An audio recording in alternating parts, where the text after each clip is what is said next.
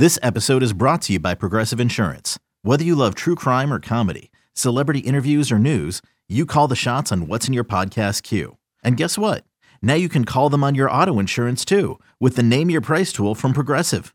It works just the way it sounds. You tell Progressive how much you want to pay for car insurance, and they'll show you coverage options that fit your budget. Get your quote today at Progressive.com to join the over 28 million drivers who trust Progressive. Progressive Casualty Insurance Company and Affiliates. Price and coverage match limited by state law. With threats to our nation waiting around every corner, adaptability is more important than ever. When conditions change without notice, quick strategic thinking is crucial. And with obstacles consistently impending, determination is essential in overcoming them. It's this willingness, decisiveness, and resilience that sets Marines apart. With our fighting spirit, we don't just fight battles, we win them. Marines are the constant our nation counts on to fight the unknown. And through adaptable problem solving, we do just that. Learn more at marines.com. It's the Amazing Rico Brogna podcast with your host, Evan Roberts. Well, I didn't expect us to have to record a Rico this soon, but a huge Thursday night for the New York Mets as shockingly, and I think I could use that word, shockingly, Brandon Nimmo is back. And what's funny is when I sat down on Thursday night, Pete Hoffman was on his way to Philadelphia for Army-Navy. I was thinking about Sunday's Rico Brogna, and I started compiling my list of backup plans for what to do in center field if Brandon Nimmo was gone. And I swear to you, I was orchestrating my plan. And I thought about, oh, God, Hoff's going to kill me when I bring up Aaron Hicks. He's going to say, come on. How could you even suggest him? What the hell is wrong with you? And then I was going through some other names. And then all of a sudden, I see a text message from the Mets text chat I'm in. And all I see is who the tweet is from. Like I got a message and I see a tweet from Joel Sherman. I'm like, uh-oh, what am I about to see? Probably some meaningless rumor, probably some attack on Jacob deGrom because Jake doesn't give interviews to New York reporters and they're still bitter about it. And I click on it and I see the news. 8 years, 162. And I got excited. You know, I paused away from the 8 years and 162 and just saw New York Mets, Brandon Nimmo in agreement. And I have to admit that very much excited me. We talked about this the other day. I think this was starting to become an obvious thing for us. The Mets had to re-sign Brandon Nimmo. You know, we could nitpick how many dollars he should get and how good of a player he really is and how many years will he play center field before you got to ship him to a corner outfield position and all these other arguments or discussions or what he's worth or what he should get. But here was the reality I think we'd all agree on, and we don't all agree on anything together. I think we'd all agree that it was going to be almost impossible for the Mets to adequately replace Brandon Nimmo. Like, the ideas I was thinking about and going through were all just, they were clunky, they were risky, and they weren't as good. I mean, bottom line. And look, Brandon Nimmo comes with concerns. Sure, everybody does. This past season, he went out and played just about every single game. He hasn't done that a lot in his career. You know, we examined that when we did the Brandon Nimmo podcast at the beginning of this offseason. So, you know, you go into any move eyes wide open, understanding the risks that are involved, but replacing Nimmo was going to be nearly impossible. Not just this season, but next offseason. If you took a look at, well, who's a free agent center fielder next year? Who's a free agent center fielder the year after that? There's not a lot of great center fielders in baseball. And while Brandon's not a perfect player, he's become a very good defensive center fielder. Still plays a little bit too deep, but whatever. Doesn't have the greatest arm in the world, but a real solid defensive center fielder. He's an on-base machine. He also has been clutch for us. Let's admit that. I think most Met fans would admit, big spot. I keep thinking about that series against the Phillies, that amazing comeback against the Phillies. Just one example. Brandon Nimmo's a clutch player. And so bringing him back became a must. Now, as far as this contract's concerned, I could not believe it when I saw 8 years, 162.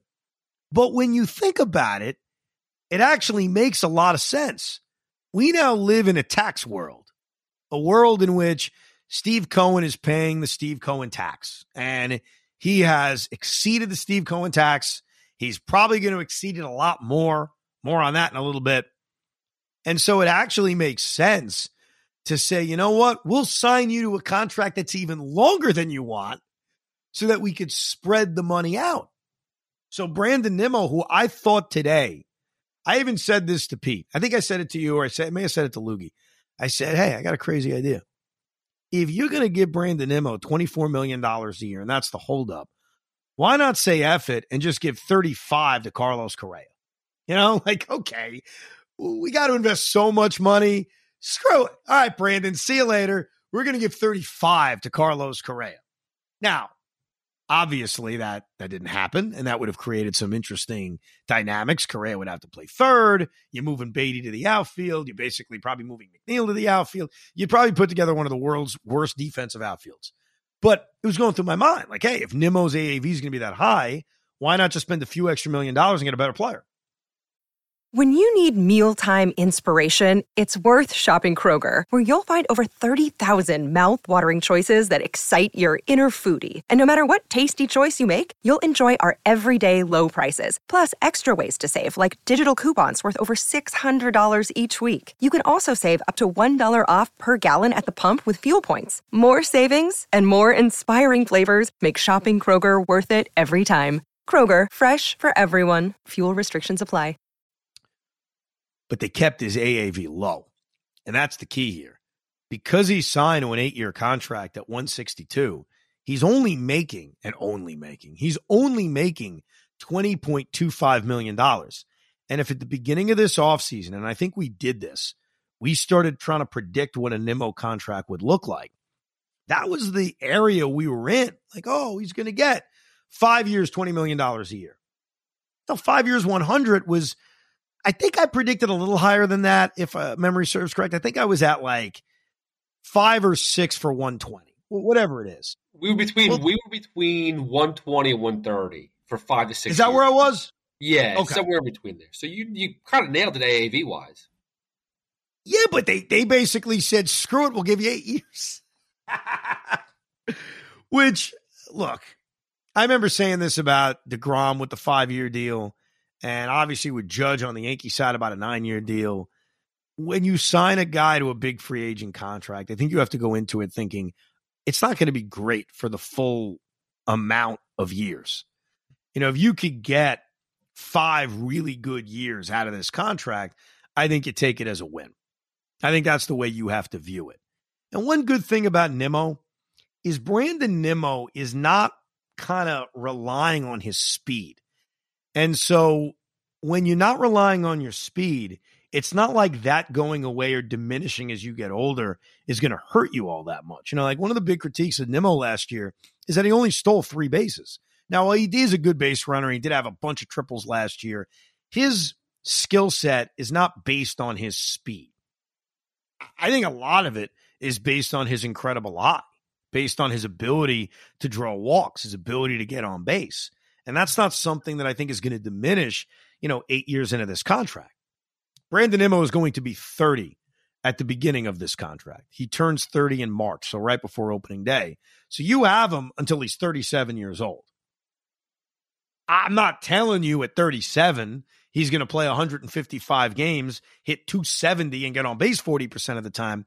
But he isn't like Reyes or Carl Crawford or a guy who's kind of relying on his speed.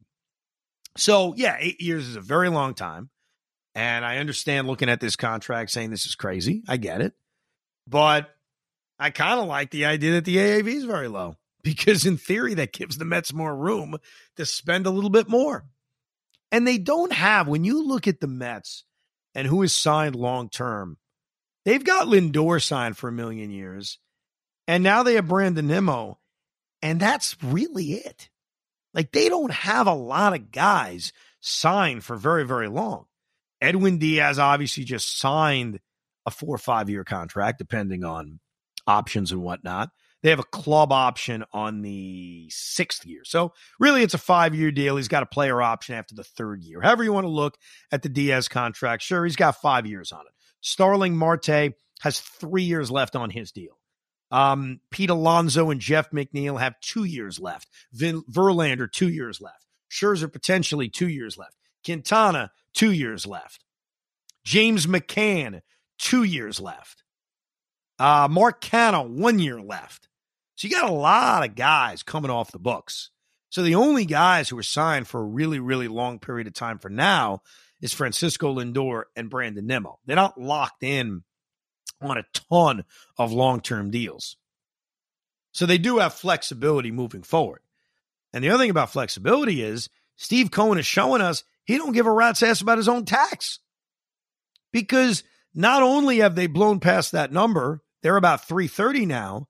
Every indication is that they are going hard after Kodai Senga. And that is the apple of their eye.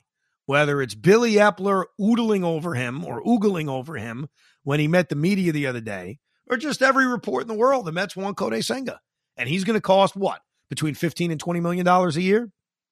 And if they don't get him, it'd be Chris Bassett. But if re-signing Brandon Nimmo wasn't enough, as I saw the message, Nimmo re-signed, fired off a couple of texts, I called my dad. And I had to whisper because my sons were sleeping. And I said, hey, Dad, I got news about Nimmo. And he said, based on how you sound, he's gone.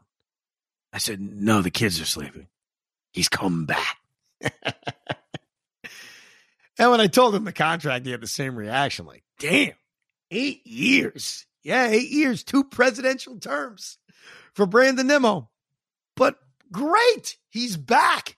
And they needed him.